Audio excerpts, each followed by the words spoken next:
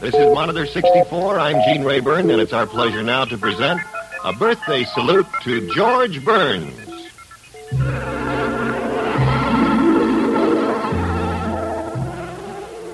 The familiar theme that marked countless hours of happy listening for millions of Americans. The music that accompanied the beloved comedy team of Burns and Allen will accompany us as we spend the next hour celebrating in advance the birthday of George Burns, who'll be 68 this coming Monday. We'll hear tributes and greetings from some of his many, many friends. Among them, Jack Benny, Eddie Cantor, Bob Hope, George Jessel.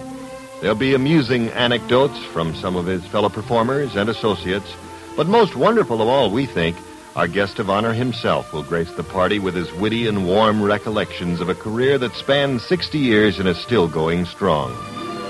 Throughout most of those years, George Burns has seldom, if ever, been seen in public without his identifying cigar.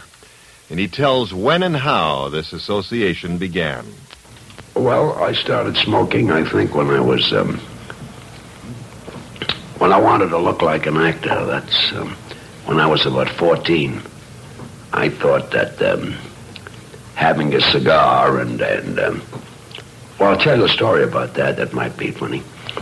My mother, I came from the Lower East Side of New York, and things were kind of bad with us. We were very poor. We had a big family, 7 sisters and 5 brothers. And I didn't want to work. I wanted to be an actor. And my mother wanted me to do something. Well, everybody wanted me to do something else, but not me. I wanted to sing. And I sang with 4 kids, the Pee Wee Quartet. And before that, I started to sing when I was about 7 or 8 years old. We used to sing on the Staten Island Ferry. And if they didn't like it, they'd throw you overboard. And I got to the point that I couldn't sing unless I was wringing wet. Anyway, how I started to smoke. And when I got to be about 14, my mother would tell me to go out and look for a job, and she'd give me 25 cents. And they used to be, you could press your suit in. They'd press it in the place while you'd wait for 15 cents. And then you'd put it on hot. The suit would still be hot, and you'd walk down the street, and you wouldn't bend your knees until the suit dried out on you. And I'd have my suit pressed. And then I'd buy a 7-cent Ricora cigar, which was the biggest thing you've ever seen in your life in those days. Couldn't lift it. And I'd light the cigar and had the suit pressed. And that was 22 cents, and I had 3 cents in my pocket, and I used to walk from 2nd Street to 42nd Street and Broadway and stand on the corner with all the actors, smoking my cigar in one hand in my pocket. Then I'd walk home again, and that was my day, I wanted to be in show business, and I thought that if I looked like I wasn't laying off if I was smoking a cigar. So I started when I was about 14. And so did his great career. Complete with hot suit and cigar, he set off on the trail of fame and fortune. The first thing I did was the Pee Wee Quartet, as I say, and then the next thing I did was an act called Brown and Williams, a singing, dancing, and roller skating act. I was about 14 then, and we were what you called a disappointment act. We'd sit by the telephone with our grips packed in case some actor broke a leg or got sick. And I guess if they couldn't get anybody else, they'd phone us. And we were very lucky in those days. There were so many acts. At least once a month somebody broke a leg, and if they didn't, we'd be on the street trying to trip them. A slight exaggeration, of course. But it's true that success as a comedian didn't come to him overnight, or even over a week or month. One of his oldest friends, George Jessel, remembers that period in George's career. Long before he was an actor, he was a buck dancer. And he had more partners than anybody, than Nixon, I think, in the law business. And as a matter of fact, George Burns was Burns of Burns and Gary. He was Burns of Burns and Lorraine, Burnsona of Burnsona and Jose.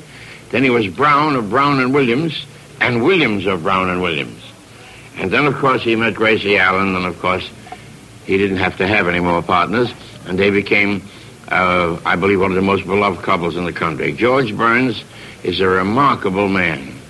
He's remarkable in the fact that I don't know whether he's as old as Benny is. No, I don't think so.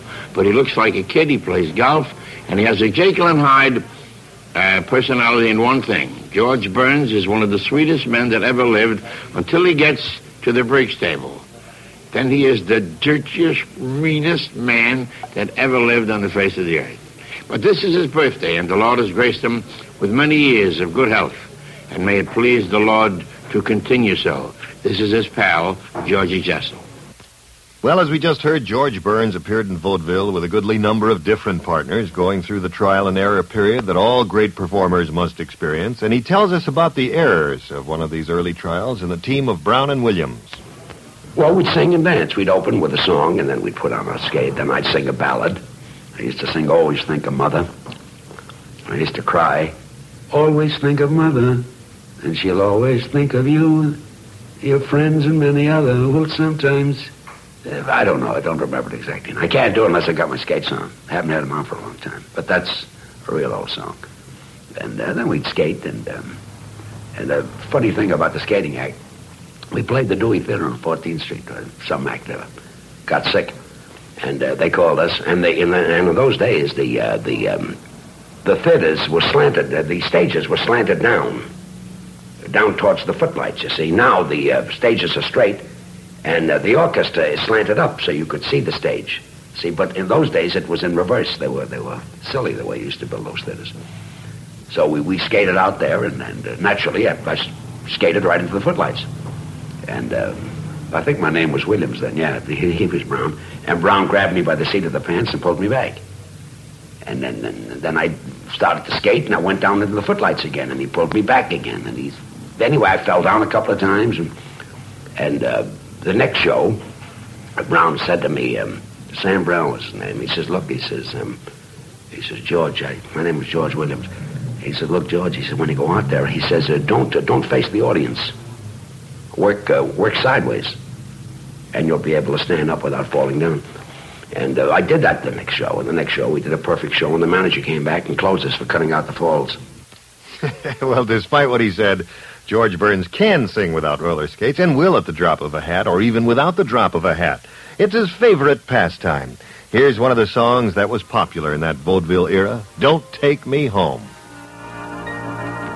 Augustus J. McCann was a henpecked married man. He has been fighting with his wife since married life began. One night at 3:30, while out upon a spree, a motor knocked him down and out and nearly broke his knee. One man jumped up and said, I think this bloke is dead. But when he said, let's take him home, McCann jumped up and said, he hollered, don't take me home. Oh, please don't take me home. Oh, tell me, what did I do to you? Oh, have a little pity, I'm a poor married man. In search of peace I roam. I'm with you most anything you do, but please don't take me home.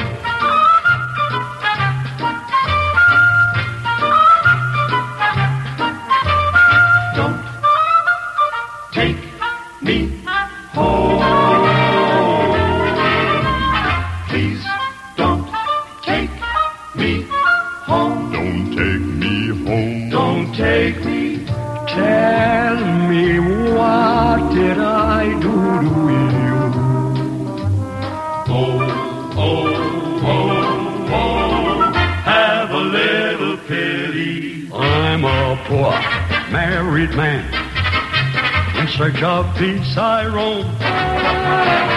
I'm with you in anything you do, but please don't take me. You can't make me. I'm not going. Then we'll stay. Oh, please, don't take me home.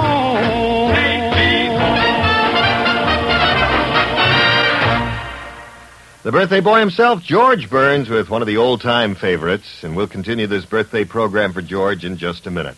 So add a can of wins today. It happens to the best of car engines. Suddenly, because of accumulated gums and other deposits, sticking hydraulic valve lifters start to clatter. The remedy? Add a can of Wynn's engine tune-up. Wynn's is guaranteed to freeze sticking hydraulic valve lifters in 10 minutes, driving time or your money back. Ask for Wynn's engine tune-up where you get gas or service. So add a can of Wynn's today. Monitor available almost everywhere you go in the USA on NBC. Kingman, Arizona, and the surrounding area. Tune us in on station KAAA. All across America, you're on the Monitor Beacon.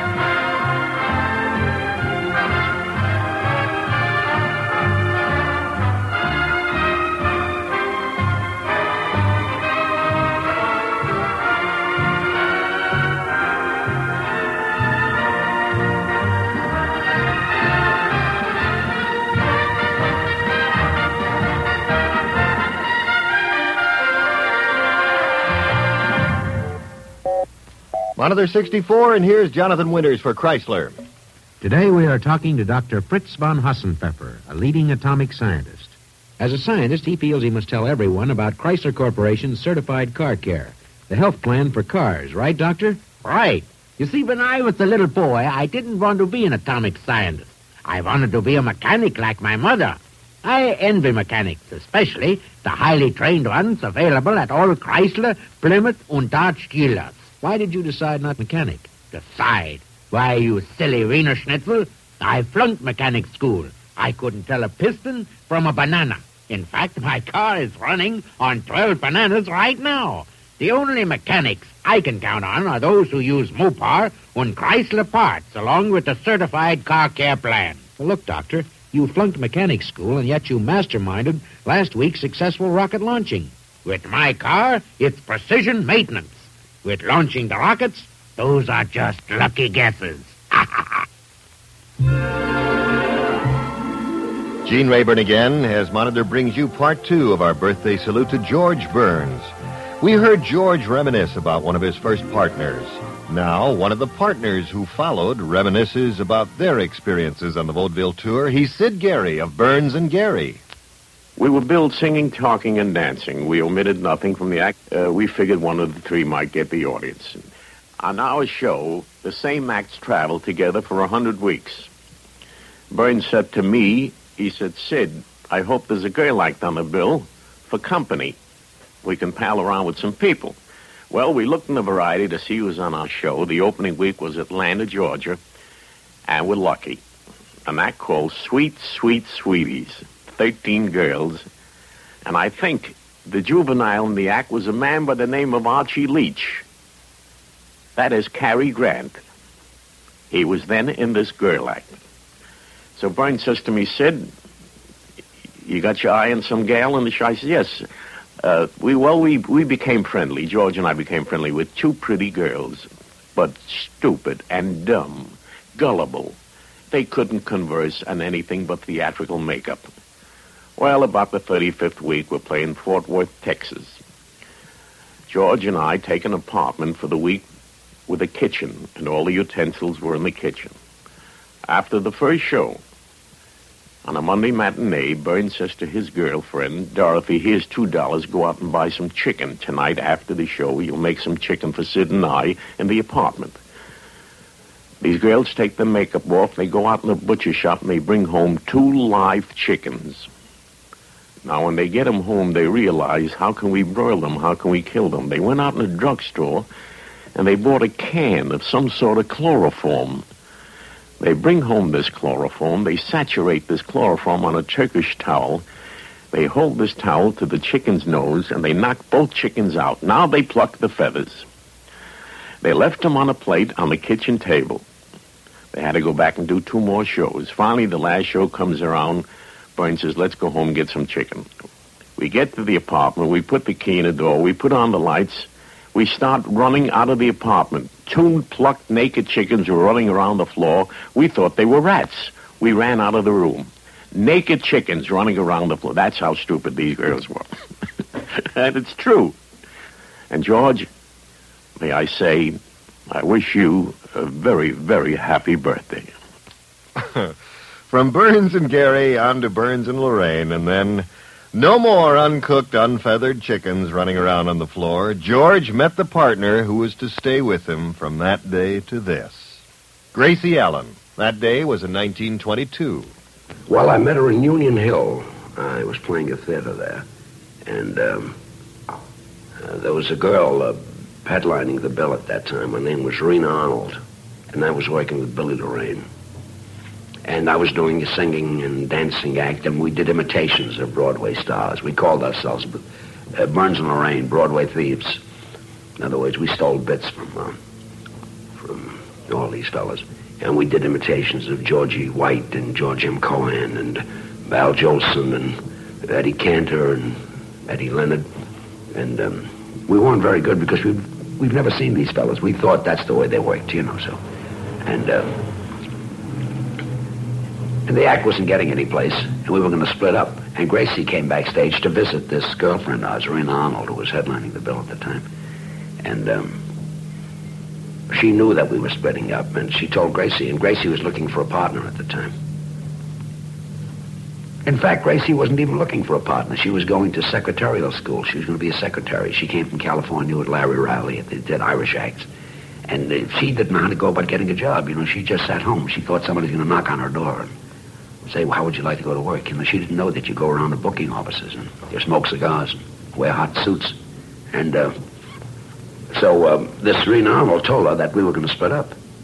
So she told Gracie to go out front and see the act. And she says, my advice to you is to work with the fella that does Jolson and Eddie Cantor.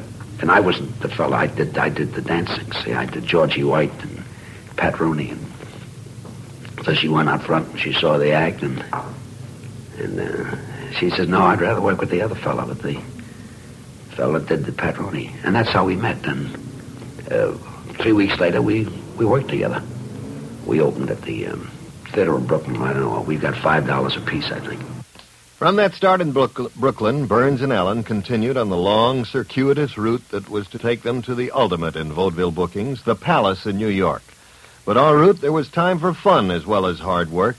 Blossom Seeley, who with her late husband Benny Fields was one of the headliners of that era, remembers one particular incident. There are so many things to tell about George Burns, so many dear, wonderful things.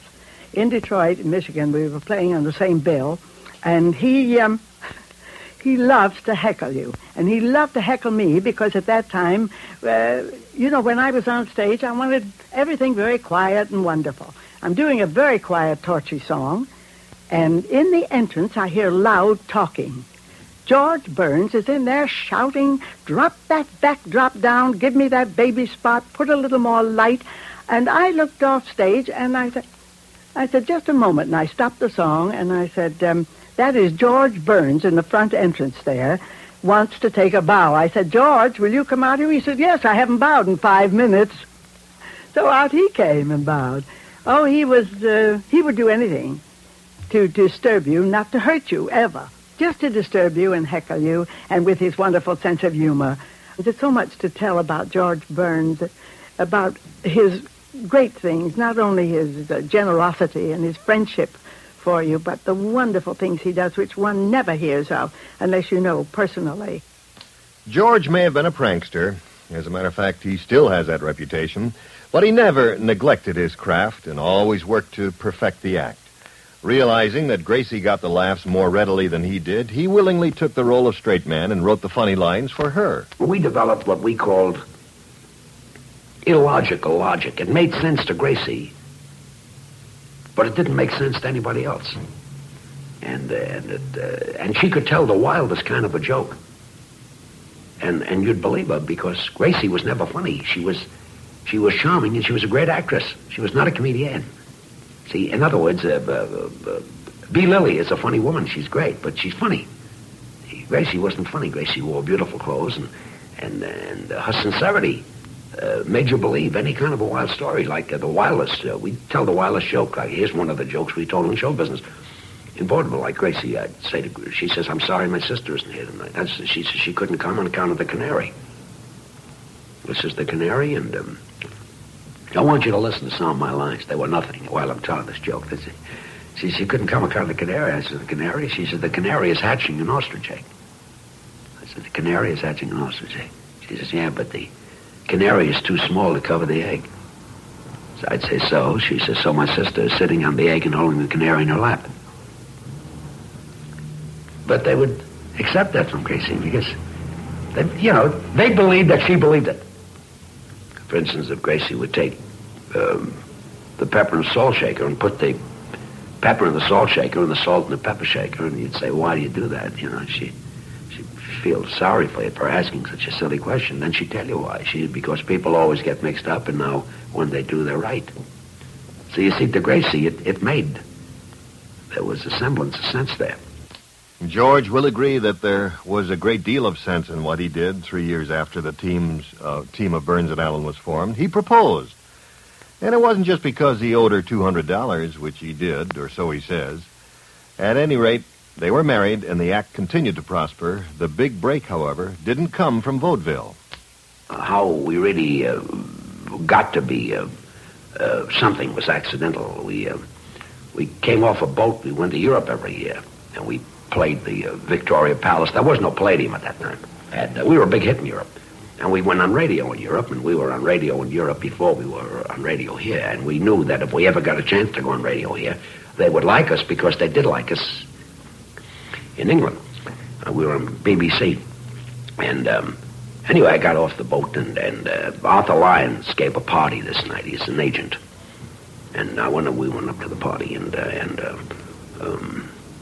we were Gracie and I were what you call a street corner act. Man and woman act, Drop up a street, and we'd walk out in one, and we'd tell our jokes. So I went to this party, and when I got there, Arthur Lyons told me that, asked me how would I like to make $1,700. I never heard of $1,700. I said, doing what? He says, making a short tomorrow for Paramount. He says, can you stand up and tell jokes for 9 minutes? I says, for $1,700, I can stand up and tell jokes for an hour.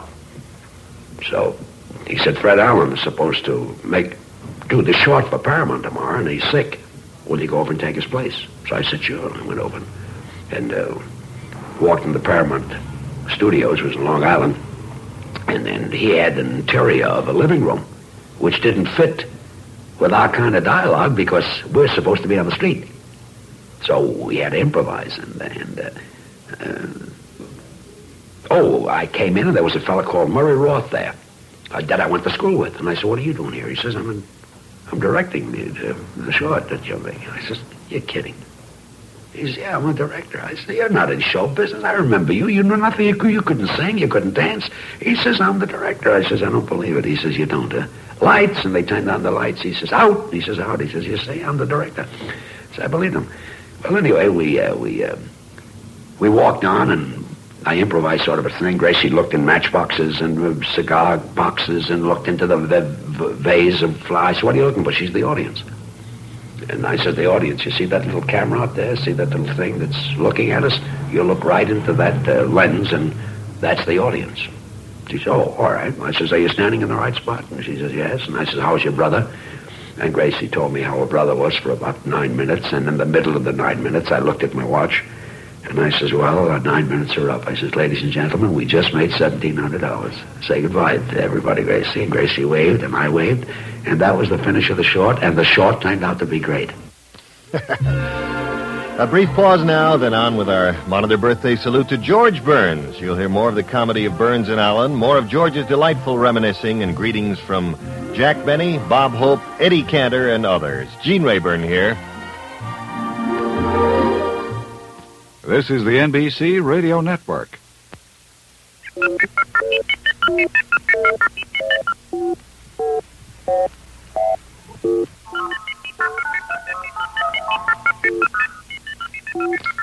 This is Monitor, and here's Jonathan Winters for Chrysler. Young man, is this the place where they have the Chrysler Corporation certified car care plan? Yes, ma'am. All Chrysler, Plymouth, and Dodge dealers have the CCC plan. The one that's like a health plan for cars? That's right, and of course we use Mopar and Chrysler parts. Good. See what I've got with me here? I took the engine out of my car and wheeled it down here in my grandson's toy wagon. Well, that's ridiculous. Why didn't you bring the whole car down here? What, and lose my parking space? Gene Rayburn once again with Monitor 64, and here is part 3 of our birthday salute to George Burns.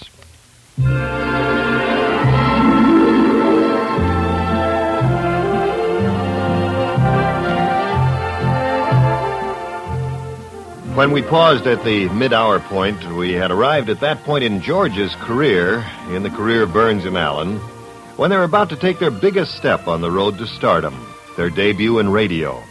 George remembers it most clearly. Well, we were playing the Palace Theater, and Eddie Cantor was on the bill, and Cheslin Cantor, and we were on the bill too. That was that great show that stayed there 9 weeks, and right after that, 2 weeks later, the Palace Theater closed, and you know the story of the Palace Theater. It's grown to such proportions that everybody thinks it was. The theater was great out for when you're on the stage. It was great, but backstage it was awful. You know, the elevator never worked. Nothing in the bathroom worked. It was just murder. And if there were 2 stars on the bill, they were always painting. The star didn't mind being in number 3 or number 4 dressing room, but if you put 2 stars on the bill, and there was 1 and 2, and you put and they were both the same dressing rooms. You put one star had 1, and the other star had number 2 dressing room. They wouldn't work. So whenever there were 2 big stars on the bill, they always got painters out, and they were always painting these 2 dressing rooms. And they didn't mind 3 and 4, but when I got to 1 or 2, it was a problem. Well, anyway, so Cantor was doing the Chase and Sambo show, and he asked me, could Gracie go on this program? And he couldn't use me because what I did, he could do. So I said, sure, you can be glad to. He says, I'd like to use her for a 4-minute spot. I says, you can use her providing you use one of our spots. He says, I'd love it. So Gracie went on, and Cantor says, how was your brother? And Gracie spoke for 4 minutes, and she was a riot. So then the following week, Gracie and I went on the Rudy Valley program. And we did very well. And then the next week, we went on with Guy Lombardo. And we stayed with him for about, I forget, about a year, maybe 2 years. And then he left the show, and we took the show over. And then we stayed in radio for about 18, 19 years. And here's a typical sample of the wonderfully wacky comedy with which they enchanted audiences for all those years. George, could I speak to you for a moment? Sure, Gracie. What is it? Do you think you'll grow much taller today? Grow taller? Why? Well, I used to go to school with a girl named Millicent Davis, yes, and we always tried to outdo each other. And when she got married, she wrote and said that her husband was 6 feet tall. Yeah. So I wrote back and said that you were 6 feet 6, and now she's coming to see us, and you aren't. 6 feet 6? Yeah. You expect me to grow another foot? No, you've got plenty of feet. Just grow taller. Well, I've done all the growing I'm going to. George, I don't ask you many favors. Grow a little for me. Not now. I'm fixing the furnace. I'll grow later. I've got it. What? When Millicent comes, you get behind a screen and stand on a chair. And then you look 6 feet 6. Why do I say I'm behind the screen? Say the cleaner forgot to return your pants. What happens if Millicent looks behind the screen? What kind of girls do you think I went to school with? Forget it. It won't work. What else did you tell this woman about me? Well, I told her that you were a big game hunter, and that you had shoulders a yard wide. Shoulders a yard wide? Mm-hmm. She'll want to see them. So I'll open the closet and show them to her. Look, Gracie, face the truth. Millicent Davis married a bigger, stronger man than you did. Admit it to her. So what? No, sir. I'll die before I let that woman get ahead of me. She'll never stop bragging. I take it you and Millicent didn't get along too well back in school. Well, how would you feel if a girl came along and stole all your boyfriends just because she was cuter and prettier than you? I wouldn't like it. Well, neither did Millicent.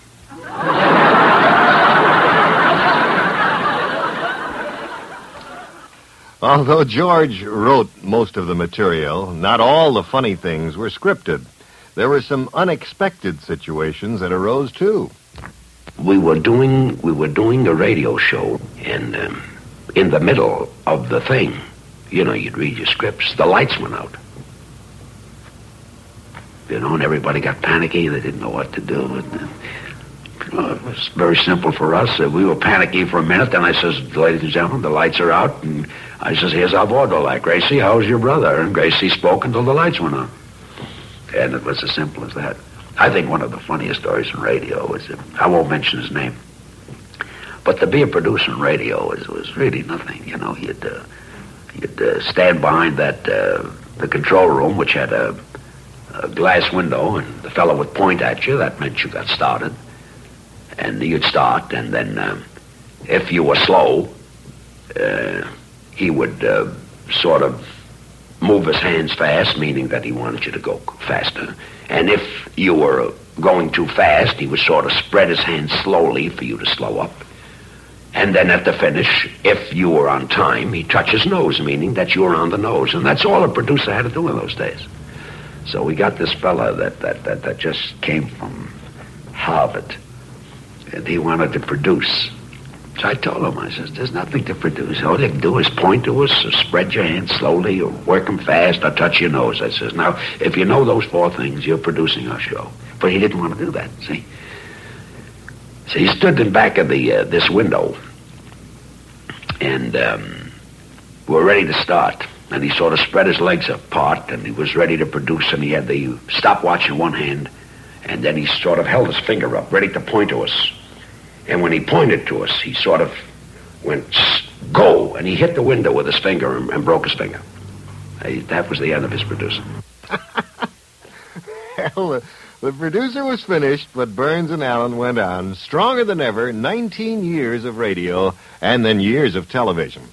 One of their associates in this latter medium, although not a producer, also ran into trouble, but it was all in good fun, part of the script. Here he is now to tell of a bit of friendly revenge on his part, Harry Von Zell. I think, in all honesty, I should point out that George possesses what you might call a bit of a mean streak. You'll remember, maybe, that in our TV series, for absolutely no reason at all, George fired me every week for nearly 10 years. And this reduced me to a sense of insecurity that you just couldn't imagine. I don't think I'll ever recover from it. Actually, as a result of that experience, one of the high points in my career, I think, came that day when George took us all to lunch, the regulars of the cast, and gave us some news. He said to us, kids, I think you ought to know about this now. When we finish this season, it's curtains. Gracie is going to retire. Well, naturally, this came as a sort of a shock to all of us, but my reaction, almost subconsciously automatic, was peculiar. I grabbed George by the arm and leaned toward him and said, George, I've been waiting for this for 10 years. You're fired. George, happy birthday, and long may you wave. Earlier in the hour, we told you that George loves singing, but you really have to hear him talk about the subject to judge how much it means to him. You see, I really like to sing. I love to sing. And I think everybody loves to sing. And I don't care whether the people like my singing or not. I like it. I enjoy singing. You see, so I never have a problem being a hit. You see, the audience don't have to applaud for me because I know I'm doing well. See, Sinatra has to be a hit because they have to applaud him.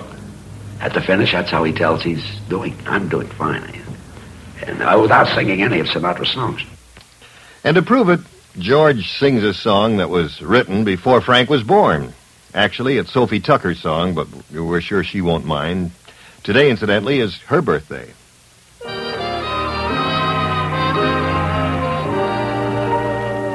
Two sweethearts in a country town, the neighbors say, lived happily the whole day long.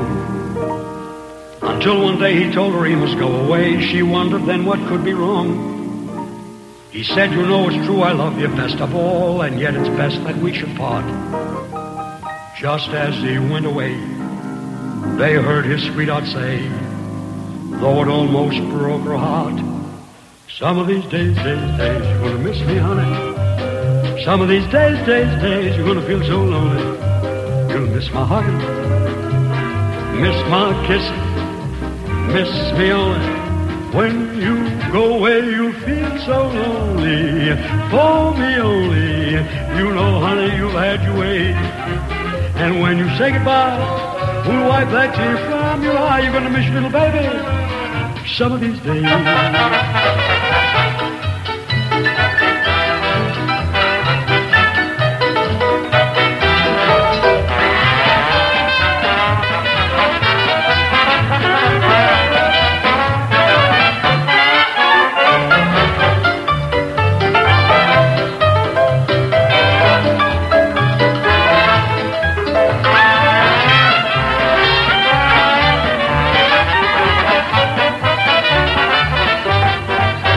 Some of these days, you're gonna miss me, honey.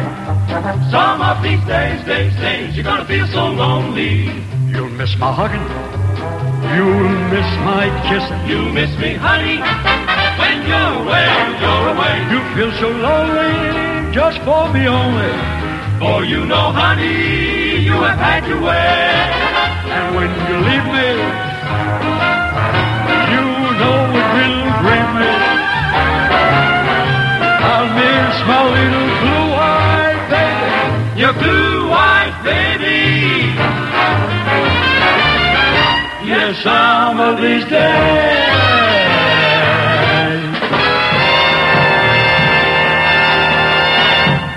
Oh, George, what style and what dash, what savoir-faire. Well, we're going to have to pause here for a few moments, but we'll return with the concluding part of our birthday tribute to George Burns as soon as we can, after informing you that we're all on the Monitor Beacon.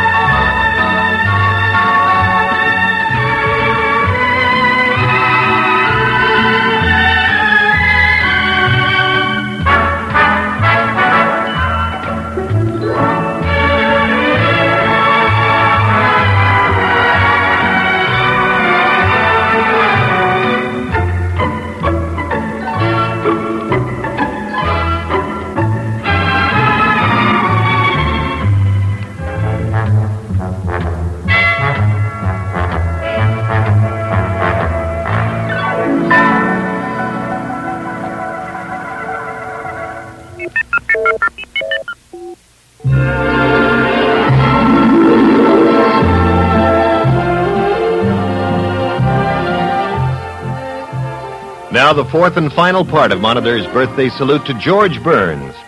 Before we move along and present some of the birthday greetings that have poured in from his friends, George would like to get in a few last words about his favorite subject, music.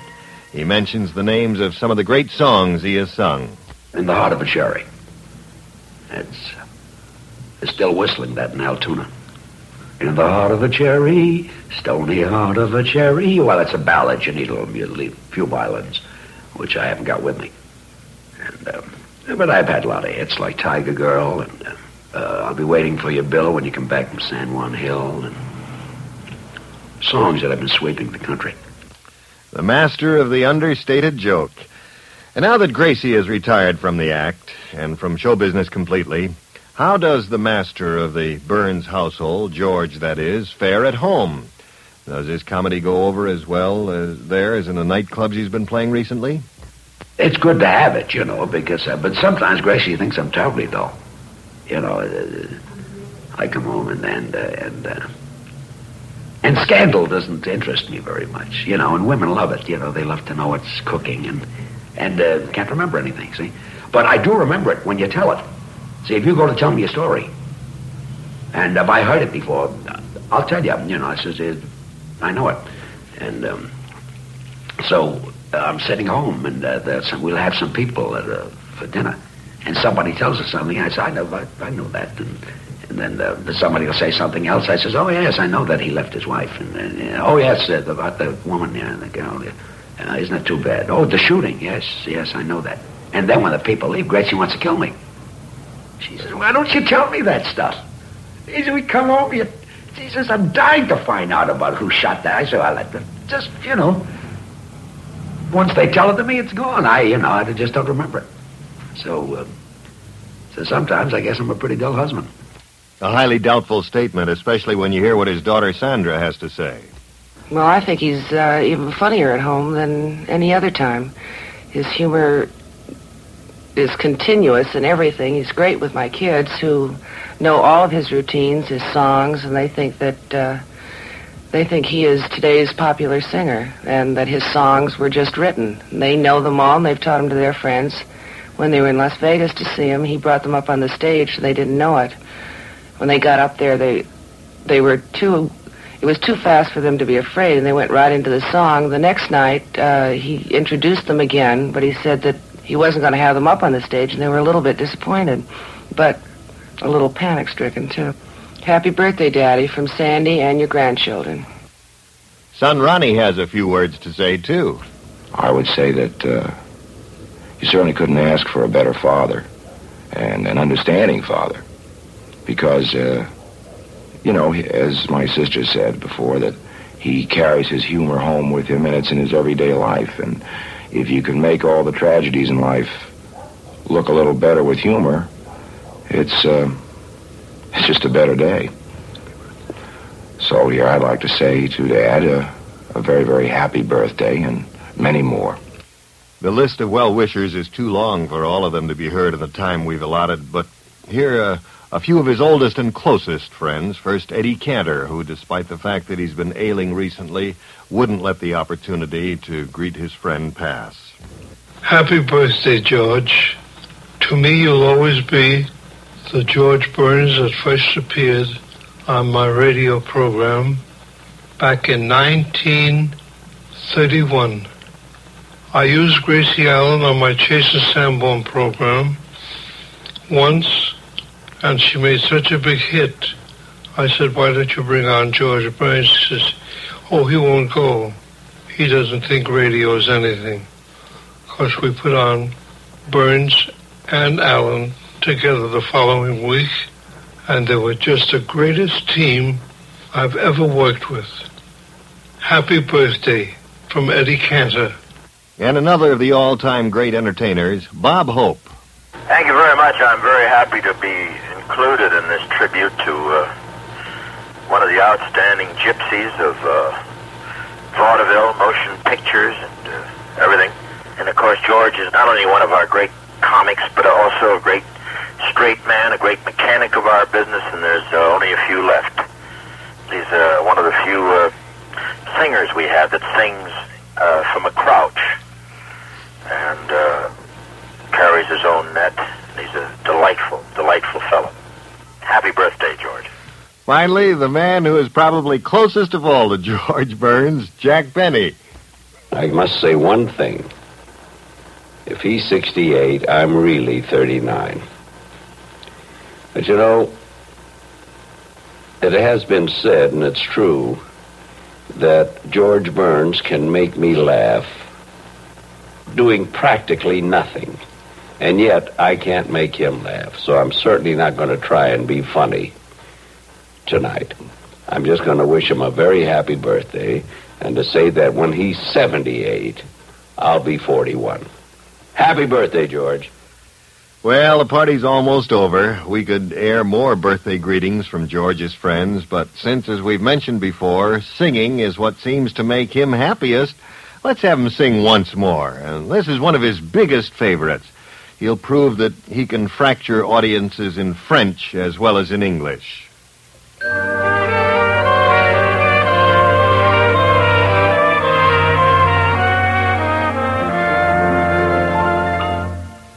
Des yeux qui font baiser les miens, pour rire qui se perd sur sa bouche. Voilà la portrait sans retouche de l'homme, ange, j'appartiens.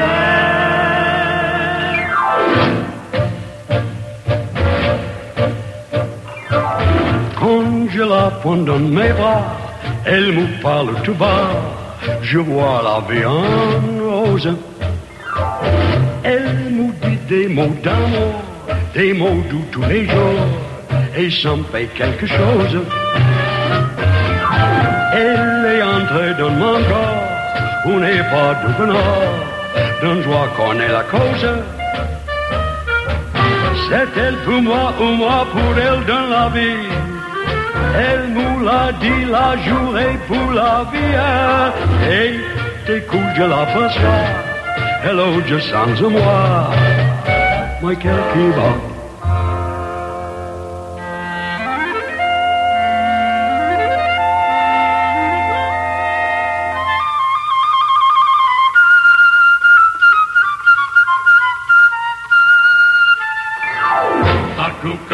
Quand je la prends dans mes bras, elle me parle tout bas, je vois la vie en rose. Elle nous dit des mots d'amour, des mots doux tous les jours, et ça me fait quelque chose. Elle est entrée dans mon corps, on n'est pas du bonheur, d'une joie qu'on est la cause. C'est elle pour moi ou moi pour elle dans la vie. Elle nous l'a dit la journée pour la vie. Elle me l'a dit la journée pour la vie. Et des coups je l'aperçois, hello je sens en moi, mon cœur qui bat.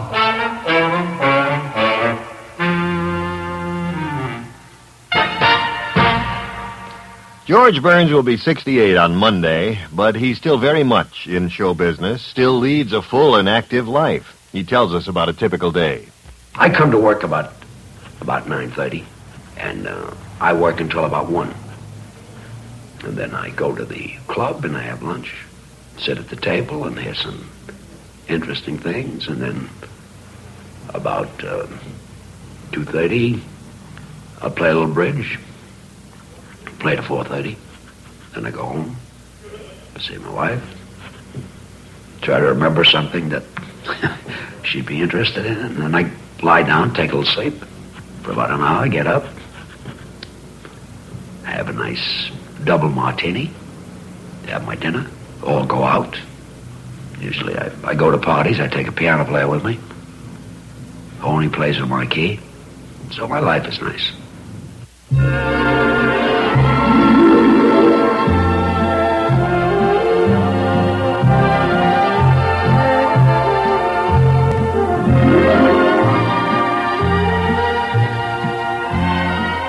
And if our wishes and the wishes of millions of other admirers have any power, life will continue to be nice for George Burns. In turn, he will continue to enrich our lives with a wonderful original humor that has made us the happier for hearing it all through the many years he's been with us. And so from Gene Rayburn and everyone else at Monitor and NBC, happy birthday, George Burns, and many, many happy returns of the day.